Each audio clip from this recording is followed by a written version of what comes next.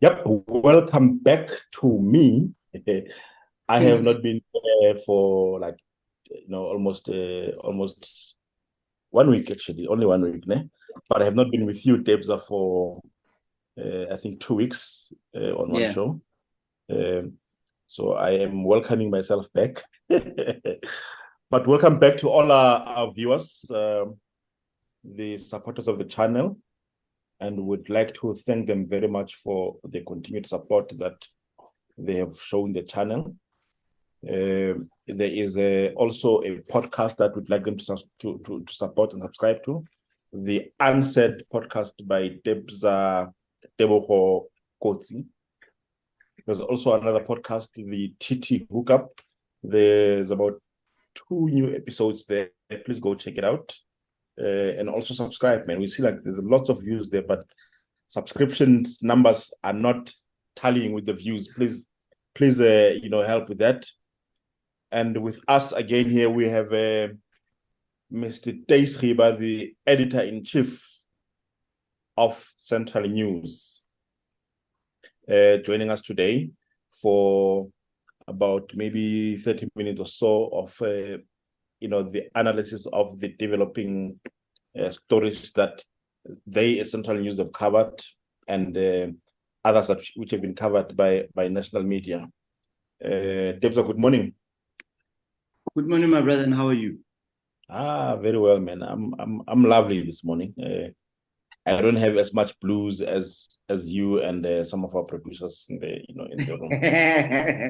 It's December blues, my brother. It's December blues. December blues. You know, when you are forced, you want to do things, but things are a bit slow. This December is a bit slow for some odd reason. And when you are used to a fast pace, then things are a bit dragging. They give you December blues. Ne? Yeah. Welcome to the current review. We appreciate the time that we'll be spending with you as you help us to navigate the stories that that Central News has covered and some national media houses have covered. Are you well? Thank you so much, my brother, for having me today again. Let's hope that it's going to be the best one. You look like a jazz musician in your with your suit and the background. It makes me feel guilty. It makes you feel guilty. Yeah, because now I'm in a t-shirt. I'm chilled. Yeah, no, he makes me feel guilty. Last week he did the same thing also. Next week I'm gonna wear a suit. But you must be comfortable. You must be comfortable with me. You will never see me in a suit. Unless I go to court. And talking about court, I think let's jump straight to the stories that we're discussing today. There is an ANC councillor in the Machaka local municipality who has been accused of rape of a 22-year-old female. The councillor is still behind bars, as far as we are concerned, and I think he appeared on Monday and is appearing today. Mr. Khiba, are you able to give us any update there? Because I know you wrote about that story too. All right. Thank you, my brother. No, on that story, what's happening is that the councillor is appearing today, which is on Wednesday, on the 13th of December. Yes, you are correct. He also appeared on Monday, but you'll also remember that matter was postponed for today because it is a continuation of a bail application. This time around, unlike the first appearance, whereby he didn't plead for guilty or not guilty, this time around, he is applying for a bail. So today, that is the continuation of what took place on Monday. A bail application is taking place. So we'll look forward into that in terms of whether he will be receiving that bail or he'll be denied the bail, which means that he'll be spending time behind the bars before Christmas. So the bail application, does it also include what you stated earlier on, the plea? Like, will he be entering a plea bargain in the court? Definitely for sure.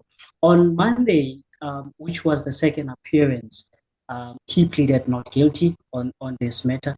I think that's why he's asking for a bail. So obviously, you would ask for a bail after you pleaded not guilty on the matter. So that plea has already happened. Now, what is happening is that it is a bail application hearing that's taking place today.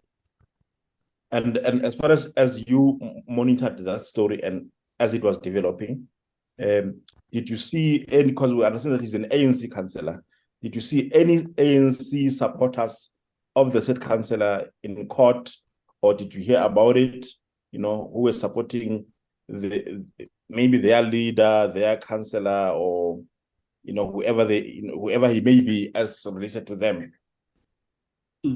Obviously, he's a ANC member, a comrade, that's what they call themselves, besides being the MMC at Machaka Local Municipality. You'll also understand that political parties in this matter would come. Some will come for their own agendas. It is a political, what can I say, campaigning for some, because he is a councillor.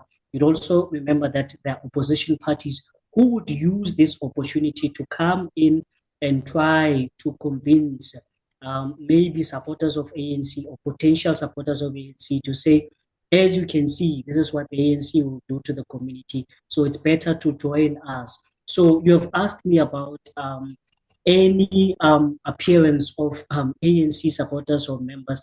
One thing I can tell you is that Phil Jones Kroon Magistrate Court there in Machaka Local Municipality, it is only painted with red by the members of EFF who are present there. ANC, we've never seen anyone wearing any t-shirt of ANC or someone who would come out as a supporter of ANC in that court appearance, as far as I know. Maybe there are other ANC members that are attending, but for now, we've never seen any member of ANC at least wearing that regalia of the governing party or ruling party to say they are there to support the victim or they are there to support their members, which is also disappointing because people are expecting a lot from the ANC as it is the one that is governing in Machaka Local Municipality. In this case, their member is appearing in court. We would want to hear more from them. They haven't released any statement on a public platform. They've only released statements for media inquiries, which also tells you that they do not want to involve themselves in this issue. They are playing a, what can I say, a parallel approach in this matter. They are in, they are also out. They are waiting to hear whether the court will give him a bail. If he's not given a bail, maybe we'll see the ANC reacting to this matter. That sounds like the maybe the members are taking seriously the caution given to them that they must not be seen to be supporting anybody who has been criminally charged in the colors of the ANC and in their capacity as members of the ANC. But what Thys is saying is also important. The ANC should be seen to be supporting victims of abuse, whatever kind of abuse. Why do you think we do not see the ANC present fully in support of alleged victims? I think the ANC has actually learned a lesson from the previous experiences when it comes to issues of support, especially when it regards issues of gender abuse. I mean, like rape is quite a serious offense.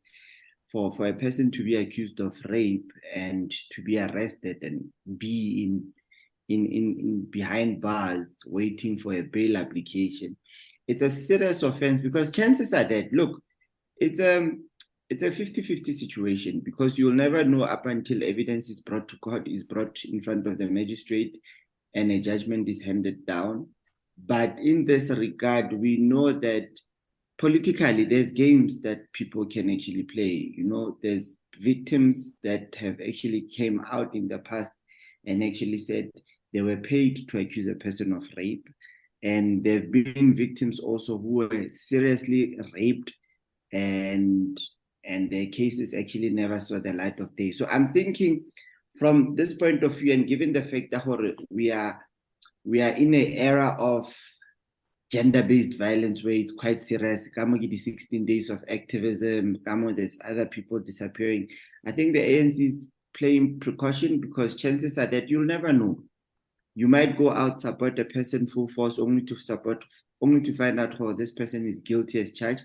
Then you sit with an egg on your face. Then opposition can utilize it to their best of abilities and say, look at the political party that you have voted for. It has rapists. They might come that game of labeling and all that. So I'm thinking from where I'm sitting, it's more of, hey, let me be cautious with what I say. Let me be cautious with what I act upon. Because I even saw on Monday, there was a press briefing where the PEC of the province was there. They were actually elaborating on a couple of issues around the province. And one of this case was actually touched on. It's the reaction that I got from the provincial secretary to say, you could see, Jorge, you don't know how to react. You don't know what to say. You don't want to step on eggshells. You don't want to step on hot stones. But all he just said, Jorge, the matter, the ANC is looking into it, and the member has been immediately suspended. So of which it shows, he also emphasized on the step aside rule that it's something that has to be implemented in this regard.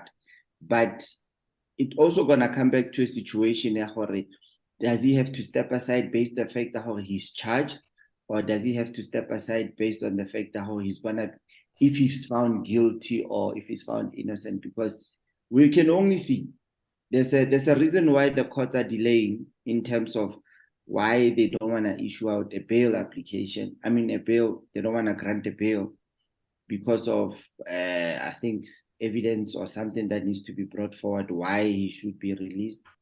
And I think that's the part where the opposition are going to play on it. They are going to ride on it, because this is an ANC member, and they're going to take the opportunity and actually use it as part of their campaigns towards the election. But as we conclude on this issue, Mr. Khiba, the same councillor was accused of assault in the previous year, and we're going to an election in the next year. How much of a reputational risk is this particular councillor to the ANC? Yeah, Mr. Thompson, I think you're raising a very important question that also the ANC need to look into. And I think that's why the provincial secretary was saying that he is suspended immediately, because themselves, they know, especially from his vision in Thys Khiba, whereby they had a meeting while he was appearing on court for the first time. They were in Machaka local municipality, the leadership of the ANC in the region. So they know very well his behavior. They know the allegations that he's facing. They know his character, or the kind of a person that he is. That's why when you look into this matter this time around, they couldn't go back and forth, but they were immediately preparing themselves to say, if there's a media inquiry on this matter, we do have a media statement as a response. Normally, their media statements, they post them on their Facebook page, but on this matter, it was not posted. It's only released when you write a media inquiry to them. So when you are talking about that reputational damage, even the community of Machaka, for sure, they know his behavior. There were videos on social media, which for now, we cannot verify in terms of what took place there. But it's another different incident if it's not this one that is linked to rape, whereby the same councillor, he is allegedly assaulting someone who is a male in this instance. You are talking about that issue of him and his baby mama, whereby he was arrested for allegedly assaulting her. And now this is the third matter if we are counting them. So they know, as the governing party, definitely that he could be a risk in terms of when you talk about the image and the brand of the ANC, knowing for the fact that the ANC in Thys Khiba has been struggling You would look at Mwate, there have been issues of water crisis. You go to Machaka, still there were protests of service delivery.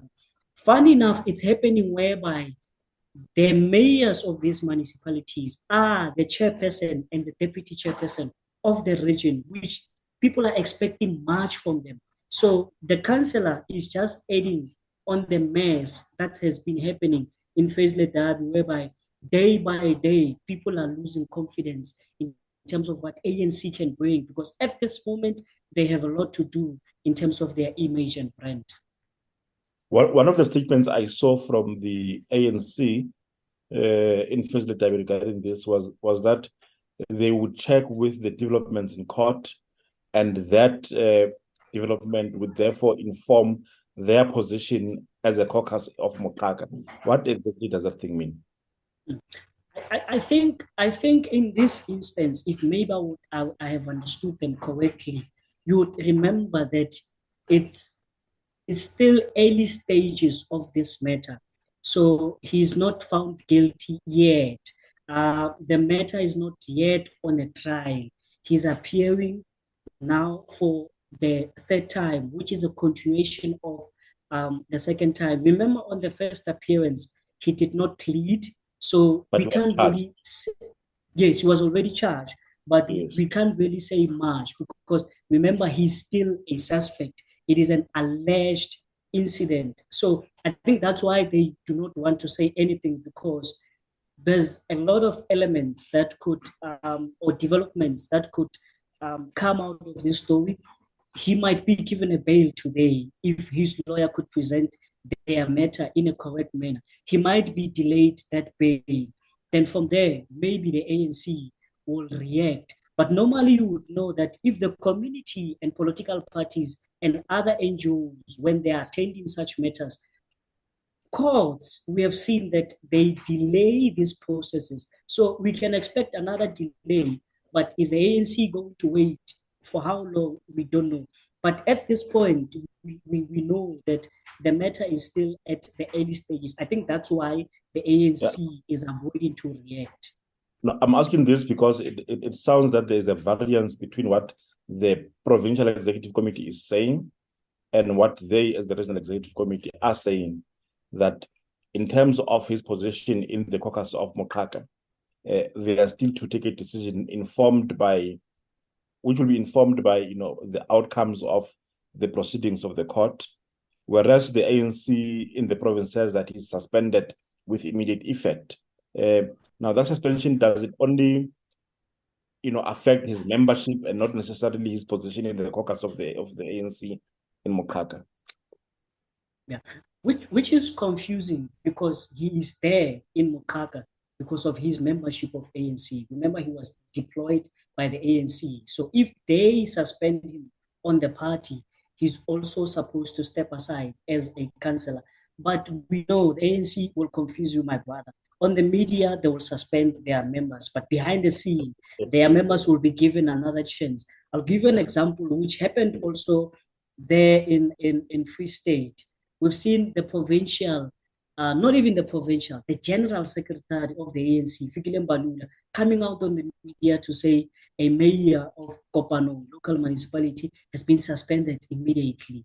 Then they went back, they sat down with the SACP, ANC Youth League, and also the ANC. One thing that I can tell you now is that that decision of Mr. Mbalula, it's not taken serious, because what they have said is that the aim is not to crush him or destroy him, but is to subject him under processes that will help him in terms of anger management. And that tells you that the same mayor could get his position tomorrow. The same mayor could get some of the position that he was expected to get in the legislature. So what I'm basically saying is that in the media, they will say they have immediately suspended their members. But when you go behind the scene and investigate, the same members are still receiving salaries from the positions that they were deployed by the same ANC. So who are you fooling when you say you have suspended him, but he's still benefiting and getting the salary? Moving away from unless Debza, you want to conclude on this Ramajoe situation? No, I just wanted to add on what Mr. Thys was saying, to say what they are not emphasizing, especially when it comes to the issue of suspensions. They're not emphasizing on we are suspending him with full pay or we're suspending him without pay. That's another tricky part. It's something that needs to be mentioned publicly, since you come into the public and saying, this is what I'm going to be doing. And also going back to what you said earlier, I'll just be quick on this one. With the councillor, you mentioned the part how he was previously charged for assault. So meaning this is a person who's got a problem with anger issues, or he's got a track record of violence. I don't think this would be a person who's fit to actually be in office in this regard. So what it would be advisable is for the ANC to actually look into it and actually not deploy such people in such key positions. So maybe it says a lot about them not standing and supporting him. It might be part of the reason why, because of the past experience. That's my 2 cents. Thank you, gentlemen, for that story. But moving on to others, and unfortunately, not very pleasant ones as we go ahead still. The killing of women in the province of the Free State seems to be something which is taking root. And in the days of the campaign against the abuse of women and children, there's a story of the lady child, actually, Machaka. You said something about it in Central News, Mr. Khiba. Can you tell us more about it? Sure. On that story, you would remember that the lady was found dead after missing for at least 2 days. And then after that, there was a funeral arrangement by the family, which was attended by the Minister of Police, Begikele, including the MEC for Education in Free State, Makalo Mohale. Last week, when we were discussing the matter, one of the things that we were looking into is the fact that why is police visibility lacking on the ground, especially in townships or where majority of Black people are living? Because such matters wouldn't have happened if police were there.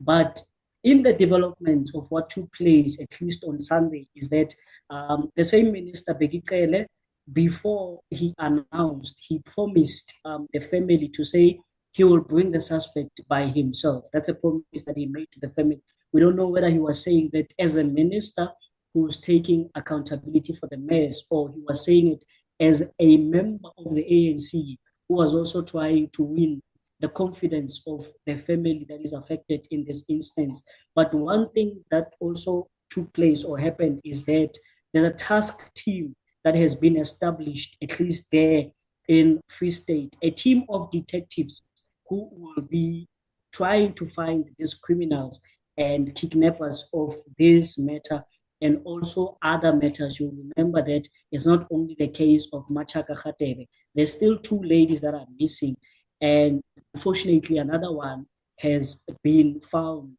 dead there in Harib district municipality. And unfortunately, she's also a social worker who works in the field of gender-based violence support for victims there. But what also importantly, what I've learned is that there is no direct suspicion that there was foul play here by the police. What then could it be suspected that it could be natural death, given that this person also died on the, like, her body was found at the in close to the dam there in Harib. Yeah, that's exactly what they said, to say that they are not suspecting any foul play in this matter. But you also remember that they are saying this in a province whereby ladies or maybe women, young and old, have been disappearing. Their bodies have been found on the ground. But they have promised and indicated that a postmortem will be done on her body to see what took place here.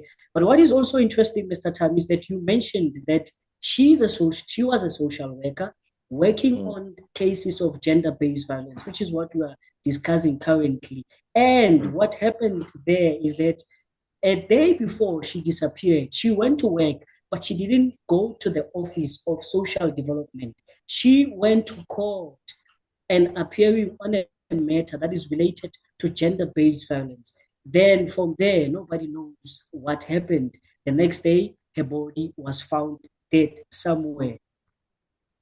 And the suspect for it doesn't foul play. I mean, gentlemen, I hear what you guys are saying, and it's said that 3 girls prior to Machaka's passing had disappeared, and they were reported to the police as missing, and nothing much has been done. I hardly saw police notices for people missing circulating. It was mostly family and friends and concerned people sharing stuff on Facebook and other social media platforms. And the saddest thing, it had to take the death of the young girl Machaka for the minister to come through and actually for SAPS to say, no, we are pulling up our socks, we're putting together task teams of detectives to try and find these people. I mean, like, if you have a case of young women disappearing or any other person disappearing, it should be taken quite seriously due to the fact that anything is bound to happen, especially if in the case of Machaka's family, where they did report or somebody called and actually demanded a ransom. Or if they don't pay a ransom, they will never get to see their daughter. And look what happened. And the police just acted as it's a missing case and we'll see how we do. I mean, like, I think it has to do a lot with the Criminal Procedure Act. Perhaps maybe what needs to be done is amendments there in that particular act, because that's what directs how police react to particular things. For example, what you're saying is that if somebody, you'd go in and report a missing person at the police station, and the police would tell you that we can only assume the person to be missing after 24 hours. I'm making an assumption here that that is perhaps something which is contained in the Criminal Procedure Act. Maybe activists should actually look at that and say that this needs to be amended so that these issues are looked at with more urgency than they have been previously accorded. Mr. Khiba, what do you think about that? I think I'm with you there, Mr. Tamsanga, because also what is key in this instance and we should also note with sensitivity. We are talking about human beings. We are talking about someone's daughter here. We are talking about someone's mother here who just died in a country, in an area whereby we have police who are supposed to protect us, who are supposed to protect women, especially while we're observing this 60 days of activism, which speaks to the abuse that children and women are facing. So in terms of amending such things, come on, let's apply logic, especially would expect them as leaders of society to also do the same. If you are going to take 24 hours to confirm that, within that 24 hours, what is it that you are doing? And up to this point, you are still sitting with that act. Don't you think maybe by now you should have amended it? Because in our country, gender-based violence, it seems like it's a norm. Now we are discussing probably 3 or 4 stories. When we look into these stories, gender-based violence is there. And to a certain extent, it is done by some of the ANC leaders, or let me say, political leaders that we trust and put our trust on them. Can I jump in? And I'm gonna agree with what Mr. Thys is saying in terms of using common sense. I mean, like, let me just throw this scenario. Okay, let me not sum up the amount. The money disappeared from a couch in a farm in Lephalaphala. And police and intelligence was actually implemented immediately. People were tracked down, they were found in neighboring countries, they were brought in, they were interrogated. Why can't we apply the same thing to young women who are disappearing? You know, it's that simple. Simple logic. That's all I can say. I got you, Debza. So let's call for activism to include the amendment of the act, if it is the act indeed that prevents investigation of such cases of missing people to happen with immediate effect as and when it is reported. And as we move on from that story, the workers of a local municipality in the Free State, Mafube Local municipality, may have a very boring and painful Christmas and festive season, because they may not necessarily receive their salaries this month, next month, and the month after the next one. Mafube, why do we still have that kind of municipality in the Free State or in the country? Because of simple things. Yeah. We keep it there for status. It's a municipality because of status. I mean, like, it's quite a sad story to be hearing that there will be certain people that are going to have a Black Christmas because they did not get paid their salaries, just like service providers that are not getting paid on time that are going to have Black Christmas. And it's quite a sad thing due to the fact that majority of our municipalities, especially let's focus mostly on the Free State, it's just a lack of mismanagement and lack of revenue collection that is causing all these problems. Had the municipality had their systems in check, we wouldn't even be discussing this issue. I mean, like, imagine now when they're going to go home, Mafube has a problem with water. Service providers for tanks, for water supply in tanks haven't been appointed. So if there's no money to pay salaries, there's no money to pay service providers, meaning it's going to be a dark city. There won't be water, there won't be salaries, there won't be food. This situation has happened before, Mr. Khiba. I think with 2 months not being paid salaries there in Mafube. Does there seem to be any improvement, also given the fact that that municipality is under administration by the provincial government, Section 139, I think subsection B or something like that, which takes the powers of administration from the actual municipality to the provincial government? Why is there no improvement of the situation?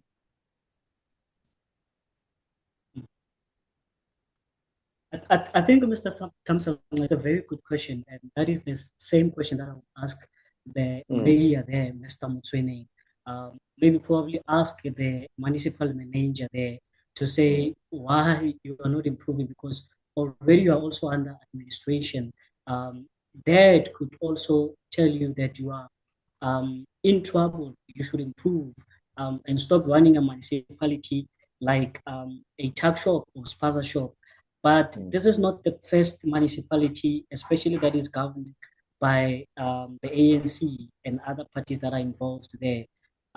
If their assets are not attached by ESCOM, it's such cases whereby you find the municipality fails to pay their employees. But these kind of things, it's something that you should be proactive as a leader to say that they are not supposed to take place. But if they happen under your watch and you go to the media as the executive mayor, you tell the media to say that this is because of your assets are being attached, so it causes you not to pay your people, and there's a financial, apparently they're saying that there's a financial recovery plan in terms of covering this. But these are some of the things that are not supposed to happen, and you can't go to the media and say such, because this is what the executive mayor said, to say they are unable to pay their people because their assets have been attached, and they apparently have a financial plan in place whereby they will try to pay their people in March 2024. You know, a financial plan of any organization, sorry, Debza, I'm just thinking I think we'll just overanalyze this particular thing. I think let's talk about it for a minute, for some time. The financial plan of any organization, whether it's a municipality or a business, must look at the balance of funds that are available to that particular entity. What do you have more? Do you have more liabilities than your assets? And how liquid do you have? How liquid are your assets? Now, Mafube should have known for a long time that it has got more liabilities than it is able to to have assets that it can dispense to pay its workers, to pay for other services, and so on, and still remain with a healthy balance in order to be able to continue to sustain itself as a municipality. Isn't that so? But also what I'm thinking, because they have been in this situation for a very long time now, my solution for them, my proposed solution would be this: take the opportunity of the municipal demarcation board process now for the delimitation of wards and municipal boundaries. Dissolve the municipality into other municipalities, where some towns can go into, a municipality that can be able to sustain them, rather than to try and keep themselves as a municipality because they are failing to, to provide those services. Do you think that can be a workable solution, Debza? It can be a workable solution. It is a good solution from us, the people outside. Yeah, from the layman's perspective. Yeah, but from their point of view, you are taking away somebody's job. And in terms of, I'm going to refer to as the council, the council might feel, now the mayor is about to go, now the CFO is about to go, the municipal manager is about to go. And that might cause a little bit of a rift. I mean, like, remember what happened to Sasol a couple of years back, where people were actually, the community was actually influenced not to get into that kind of a discussion, and the riot broke out. But when you look at it, you spoke about liabilities and assets, and you actually look at a municipality like Mafube to say, okay, what liabilities could they have apart from your ESCOM and your water issues? It wouldn't be much. And also in terms of revenue collection, that's another mechanics that needs to be checked. How are they collecting their revenue? They can just simply say, we are struggling to collect revenue for the municipality. That's why we can't even balance our books. And so that they are given a solution. Because right now, I hear the part, they're under administration, but also the department is not doing much about it because they've been very quiet. They hear the Titanic is sinking, but they're still letting the shit go. You see? So it's quite sad at the end of the day, you sit with a situation whereby now people's jobs are going to be put on the line, and people's lives are actually put on the line. And people, imagine, the economy of Mafube is based around farming, is based around, it's farming and public sector, a little bit of private sector there.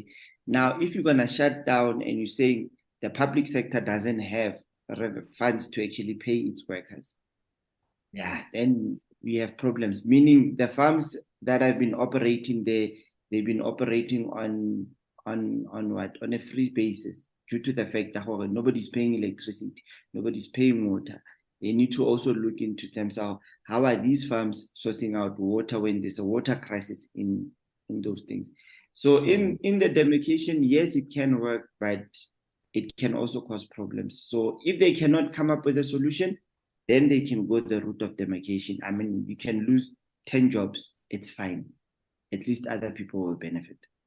And Mr. Khiba, given the fact that they are under administration, should it not therefore be the responsibility of the provincial government to see to it that the workers of Mafube are being paid their salaries, because it is them who now have the responsibility of administration in that municipality?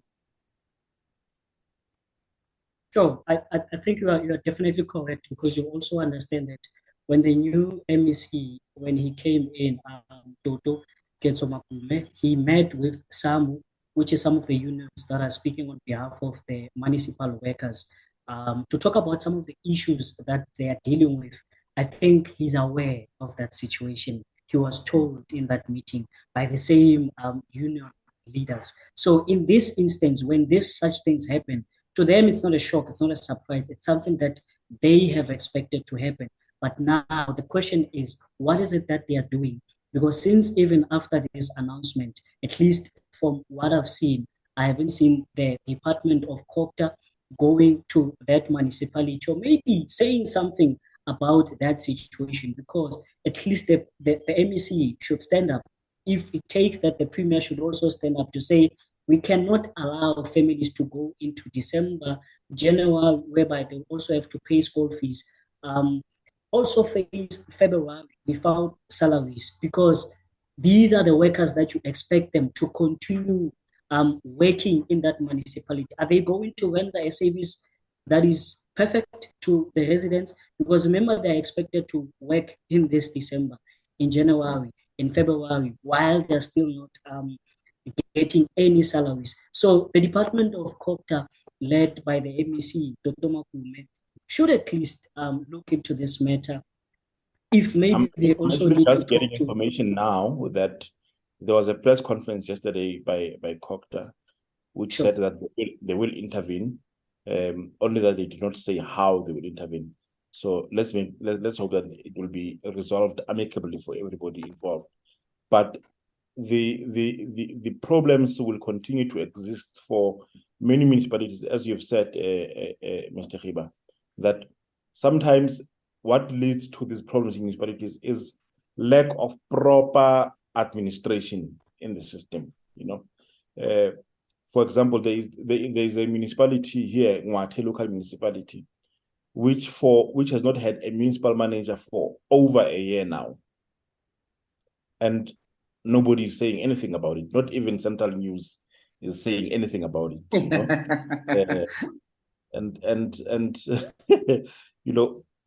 There has not been a CFO there also for over a year. They are not directors in that municipality. How, therefore, will a municipality be able to function properly administratively? We must not be surprised when in the nearest future we hear that the Mafube Local municipality is also not able to pay salaries for its workers. It is not able to pay for services, to the community. Don't you think that is the case? I think they are going there, but also on the lighter note, when you're also referring to Free State Central News, not talking about what's happening there. You'll also remember there are many stories that Free State Central News brought to the attention of other national medias. The water crisis that we've been covering there, the municipality not being able to pay rainwater, ESCOM as well, there are such stories. So there's a lot that you can talk about that is happening and that is negative in that municipality. But you are raising a very important question, because you'd remember that even last week when they had a discussion with a leader from Mangaung, in this instance, a municipal manager, we asked him, why is a municipality like Mangaung, which is a metro in Free State, is not having a CFO, someone who will take care of their finances? Because one of the things that you need to do as a municipality, especially when you want to recover, you need to make sure that your finances are in order. Now you are bringing a local municipality that is also struggling. We've seen the MEC of Copter has been to that municipality, I think, many times. They are still struggling with the issue of water. They are still trying to resolve that. They are spending more time into it. And now they do not have a municipal manager. As you have correctly said, that we should at least maybe expect that in future they won't be able to pay salaries, because since they have this current executive mayor who's a chairperson of the ANC in the region, there's been protest of service delivery in that area, which some are saying it's a mess that she found in that municipality. But now, if she found the mess, what is it that he's doing to sort out that mess? To appoint someone, I don't think it should be difficult, especially in a county whereby there's a high rate of unemployment. Don't you think that there's someone who wants to be in that position? Why are you not appointing that particular person? Why are you putting a salary into pause, whereas you need to appoint someone and pay someone? Have you inquired with Ngate as news journalists? You know, have you inquired with them as to why is it that they have struggled to appoint a municipal manager for over a year, a CFO for over a year, and a number of important directors in positions of responsibility? Sure. I think this is one of the issues that we need to look into, probably as one of the stories that we'll do for this week. But in this matter, up to this point, we haven't really dealt with that issue to an extent that we have an opportunity to speak to the municipal spokesperson, which is Steve Mane, but we'll have to inquire and look into that matter.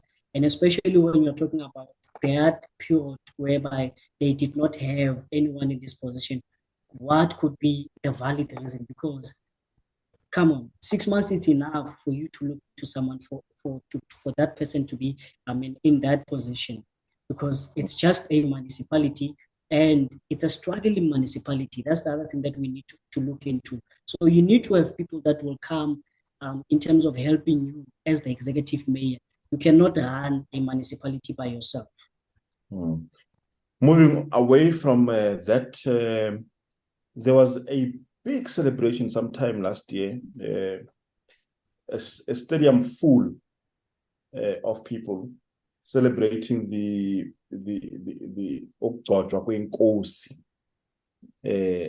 of the Zulu nation, and the president of the country had given recognition officially of the king. Now, the latest is that the court has set aside the recognition of the king by the president of the country. What exactly does that, Mr. Khiba? Like they're only setting aside the recognition of the king, or the king is no longer officially the king? Which is it? Yeah. While we are still studying that judgment, which has been released, I think this week, one of the things that we picked up from there, as you said, is that a decision that was taken by president has been set aside. Now, we should also understand that there are constitutional decisions or legal decisions that also include a president, but there are also customs of the Zulu nations, which are different from what we are talking about now. Why I'm saying this, because you also remember that after that a judgment has been released or announced, the king also reacted via his spokesperson there in the royal house to say that he is still the king in terms of the customs.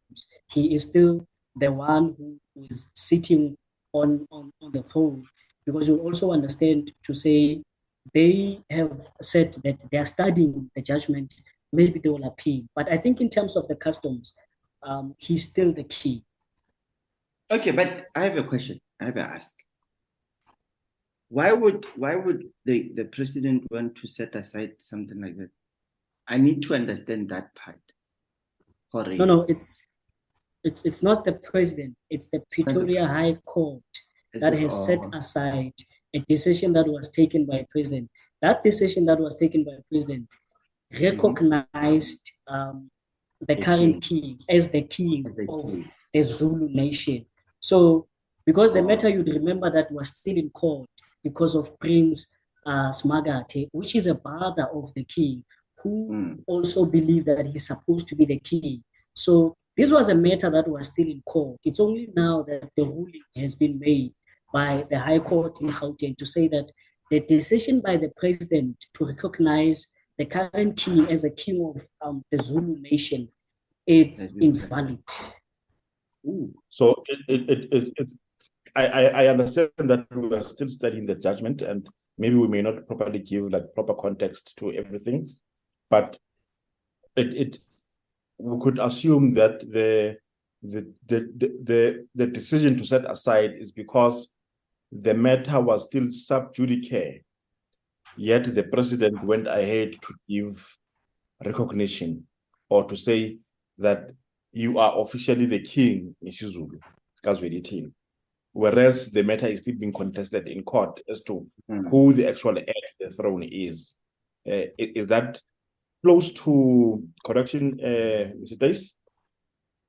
That is correct what you are saying, because also remember when the president was taking this decision, he was also advised by Nkulu in terms of how he should approach this matter.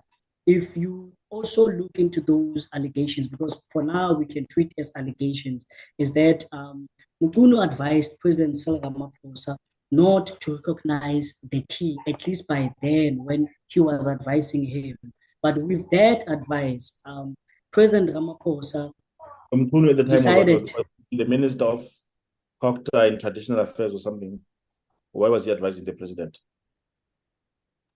I think it's not necessarily the minister, but it was someone who was also involved in the process, customs of the Zulu nations in terms of how these things are done, in terms of advising him. But I will check it for you now just to confirm. I'll come back to you and then confirm it. So in this regard, then I would actually say from my observation and understanding is that the president went and he recognized the king while we're still waiting for the court judgment, and he actually jumped the gun.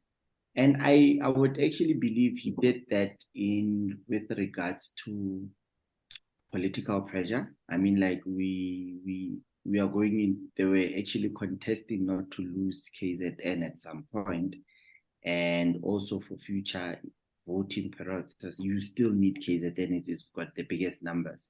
So I'm thinking for him to jump the gun like that, it was more of, let me rather keep the situation calm and try and manage it, but not seeing the damage that I'm actually causing, of which might come back and bite you one day. Audio. No. I think you are right, Debza. You are absolutely correct. I think all assumptions are correct at the moment. There was consideration definitely of the numbers that KZN will bring. The numbers game, gents. Yeah, it's like with that young man, McG, when he says it's all about the numbers. So the numbers matters here. Yeah. And moving on, I think let's wait to see what the outcome of that will be. We'll keep our eyes and ears close to the story and see how it moves. And but Tamsanga, before we move on, for the sake of our viewers also who are watching this discussion, is that you are correct. The person who was advising the president by then was the Minister Willis Nkulu, who was part of the panel that was dealing with the mediation of this matter. So this matter, it's a very long matter. It even took place before the king was recognized. But I think because we are talking about issues of Zulu nation, when you look at even into this history of the house there of the Zulus, before you continue, is it Willis Mkhunu or Senzo Mkhunu? It's Wills. Willis Mkhunu. Sure. No, it's as I'm saying to you, it's an old matter. Maybe by then, when he was advising the president, he was a minister. Because when you look into the judgment will tell you that there's a part whereby it talks about the recommendation of the mediation panel. So the president was advised, including the minister, by Willis Nkulu, who was leading a panel of mediation. Yeah. No, it's I hear you. Yeah, but as I said, it's a judgment that we need to look into. As the Zulu nation, they're also still studying. They haven't appealed to the matter. So the legal representative, they're still studying it, as we are also studying it and analyzing it. I think after some time, we'll have at least facts in terms of what the judgment says. But up to this point, we know that it has set aside a decision of President Cyril Ramaphosa to recognize the current king. What would happen if they say he's not the king? What do you think might happen? I think it's obvious. The processes they would have to start afresh. Because remember, his brother, he wants to be the king, Prince Smagade. So they are fighting for this seat, which I was highlighting earlier to say that this is not new, especially in the Zulu nation. It's a norm whereby this seat is contested. You can't just get it for free. You can't be comfortable sitting there. So what he's also doing, he doesn't want his brother to be comfortable there. He needs to fight for it. So I think in this instance, both of them are fighting for this seat. But we can say at least Misuzulu had the president's hand to say, I recognize you. I do not recognize your brother. That's why the other prince, the matter was taken to court. And he was also supported by the then Prime Minister of KwaZulu-Natal, the late Mangosuthu. I think let's move on from that and maybe conclude the day by going into another sad story, the passing on of the musician Zahara. I know that we did not prepare for that, but I think it's worth talking about. There's an aspect that I need to understand. May her soul rest in peace, definitely. I think she gave us some very good music in the past. But there's an element that I want you to assist me with, Thys, that as you guys break stories, the media journalists, what sort of, especially about the death of somebody, what sort of protocols must you follow? Because what we saw the SABC do yesterday sort of confused people greatly. They one time release a breaking news story that Zahara has passed on. A few minutes later, the thing is retracted. It's deleted, as if they did not say anything about it. And then they later come back and say that we are now releasing, we are confirming that the fact that Zahara has passed on. With certain protocols were not followed before we released the statement of confirmation of the death before. What exactly protocols must be followed when you confirm such kind of stories to the public? I think I for so many times I've been one of the journalists that would criticize other media houses for doing that. Even on this matter, if you follow me on social media, I'm one of the, I think, few and first journalists who said that it is irresponsible for SABC to do that because it's a trusted public media house whereby if it says something, a lot of people follow it. And if it comes back and says that we're not sure, but then why you announced something that you were not sure of? You asked the question to say that what protocols or maybe steps do we follow as journalists in terms of such stories? One of the things that we need to look into, as much as we would want to break news in terms of numbers, because our business, it's all about numbers. It's all about who gets the story first.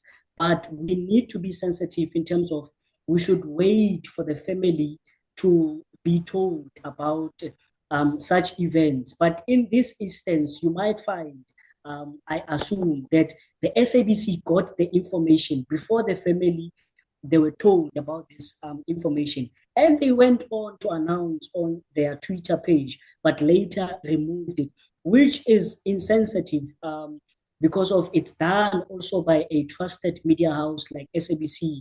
It's not just a blog or a social media house. So, but also we need to look into this thing, Tamsang. As journalists, we are also human beings. We make mistakes. And I think in this instance, SABC, they made a mistake by coming out to announce such news before the family was told about this, because it's a very sensitive story. If someone has passed on, wait for the family to know about this. For instance, if you wanted to break the story, we know there are other ways that we can do this. Do not release the names of the person who have passed away, but at least you could have said that a musician, or maybe mention a category in terms of the genre that this woman was found in. You'd remember when Juju was arrested, or he presented himself to court, we did not announce the name, but it was a breaking story. We only said that a South African hip-hop musician and a presenter has been arrested and is accused of rape. Why in this instance you didn't do the same, to say that a South African musician has passed on? Another controversy related to Zahara is, Debs, I want to bring you in on this one, is that parallel to Zahara's trending name yesterday and the day before, we saw that there was a lot of DJ Sbu, a lot of, the bashing of DJ Sbu and TK Ingweza. Do you think that bashing is justified, though? Nah, man, it's too. I believe this is not the right time to be having that particular discussion, especially when it comes to issues of what Zahara deserved and all that. It's something that was raised a couple of years ago when Zahara left the record company. She wasn't happy with the deal. Don't you think it would be more particularly relevant now? Because people assume that what led to her death was because of those particular reasons. But would you do we have to put the blame on Sbu and TK? Why am I saying so? They signed a deal with Sony Music, and the deal was bad. And you must remember, majority of these artists, they sign these deals, or these record companies, they sign these deals with basis that they want to break through the industry and actually make something out of their talent, and not realizing the consequences that comes after. I mean, like when you hear 5 million rand, you think, no, it's sharp,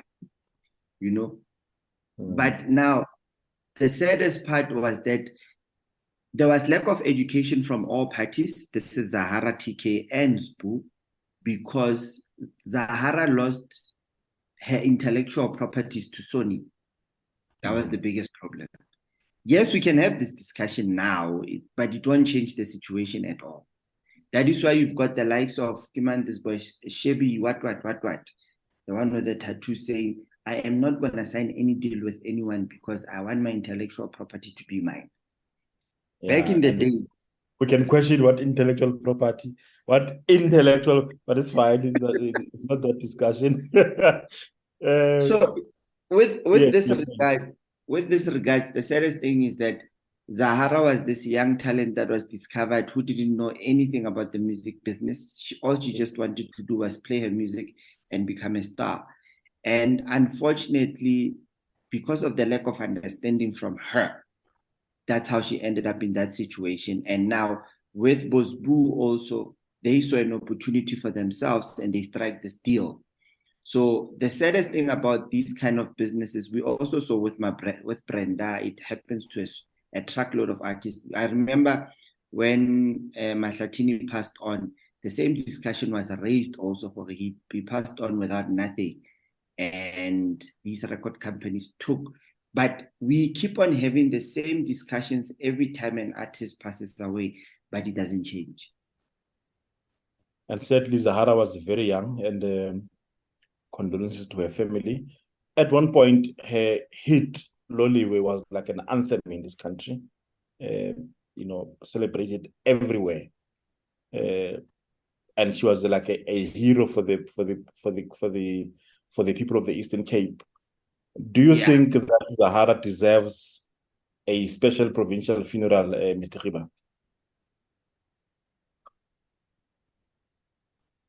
I think, Mr. Thamsanqa, that decision, when we take it, we should also look into artists who got the same recognition, who were on her level, because these things at some point, I think even when the president is advised, they look into the influence that you had, the level. For instance, if maybe in this instance, you would compare her to the likes of Hugh Masekela, just as an example.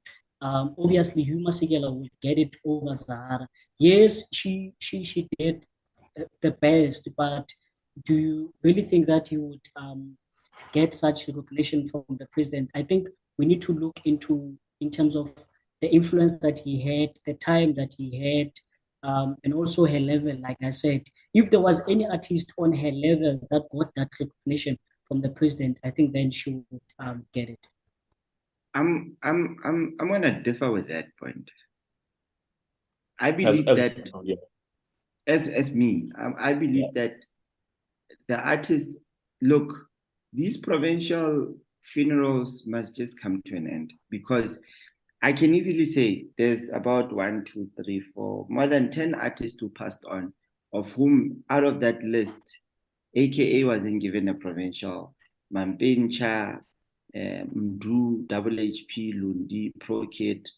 So it's a sense of discredit to the others, because now should another artist pass on who should a big artist who has a huge number of following and in the country pass on, like those Amapiano boys who were involved in a car accident or Rustenburg, they didn't get a provincial. So a provincial funerals are a way of looting money, and that is actually causing problems, and actually it causes a division amongst the creatives when it comes to what government is supposed to do for creatives. So it's something that I would say government must just honor and recognize, but just run away from. I would understand with a provincial head or something, but not with an artist. And something to let me make you aware of something that came to my attention just now. There's major artists who passed on. Zahara was 36 when she passed on, and the following artist also passed on at the age of 36, aka Marimba 5, Mampincha, DJ Somebody, Ricky Rick, Mendoza, Double HP, Lundi, and Pro Kid. All of them were 36. Now, we need to start asking ourselves questions to say, and all these artists that I just mentioned are big hits, signed to major record labels. It's another discussion that we need to have. We shall have, definitely. Right now, we say thank you to Mr. Khiba for your indulgence. We really appreciate it. Debza, let's meet again in the next 10 minutes, me and you. For now, we're out. Peace.